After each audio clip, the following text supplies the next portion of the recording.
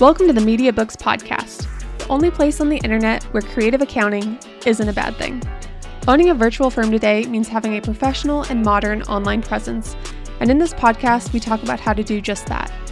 My name is Kristen Corey, and I am the owner of Media Books, a media agency that provides creativity exclusively to accounting firms.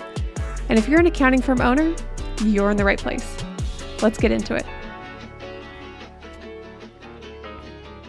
Hello, everyone. Welcome to another episode of the Media Books Podcast.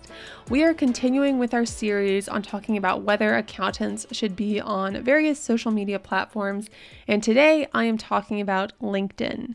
So going to go through some of the stats on and demographics of LinkedIn just to give you a little bit of an idea as to whether it aligns with your audience and whether LinkedIn should be part of your marketing strategy.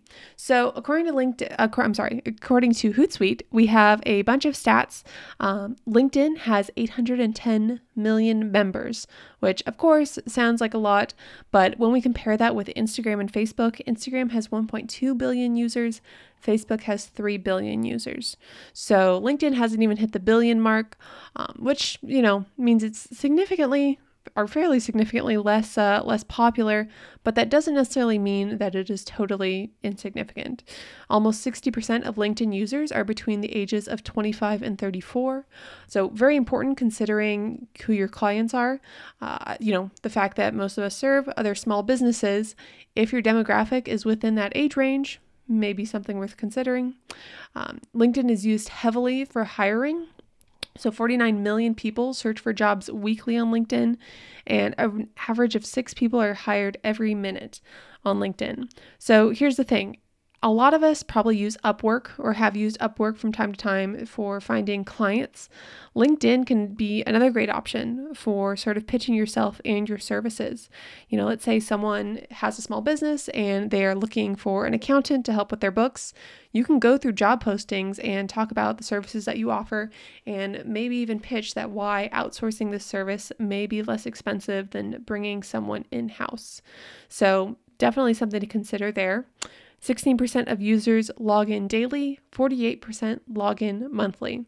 So what does this tell us? This tells us that, compared to other platforms like Facebook and Instagram, where people are more likely to be using those apps daily, you could probably get away with using LinkedIn less often and still getting a pretty high return on your time investment.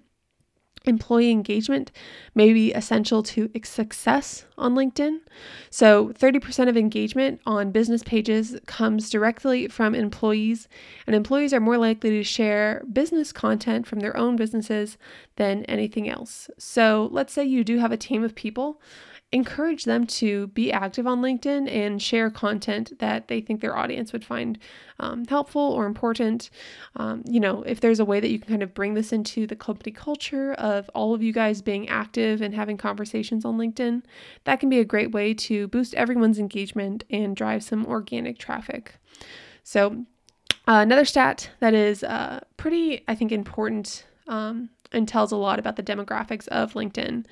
4 out of 5 people on LinkedIn drive business decisions. So in our last kind of episode, last Monday's episode, talking about TikTok, we talked about how many people are on TikTok.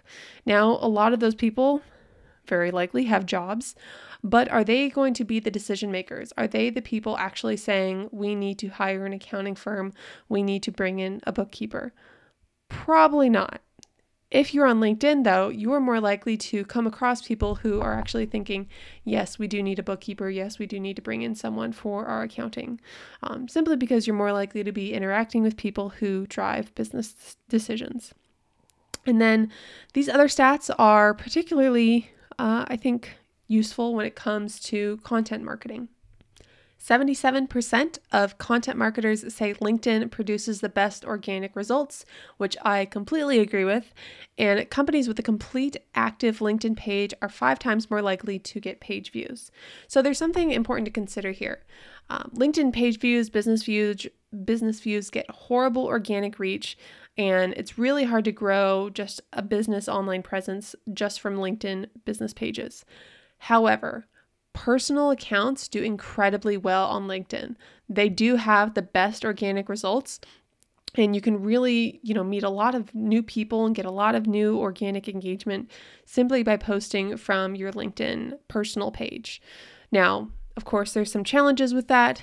It being your personal LinkedIn page, it's a little bit more difficult to outsource that if it's something you're considering. Also, the type of content that is going out on your LinkedIn page is going to be a little bit different than the type of content that's going out to your Instagram page or your Facebook page. And so you will need to change up your strategy and kind of consider the audience and the people you're talking to and what sort of content does well on LinkedIn versus some of those other platforms.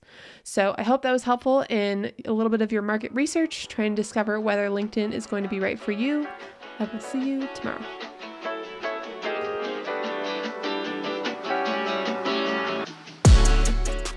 Hey guys, another great episode of the Media Books podcast. I know market research is a difficult concept to understand.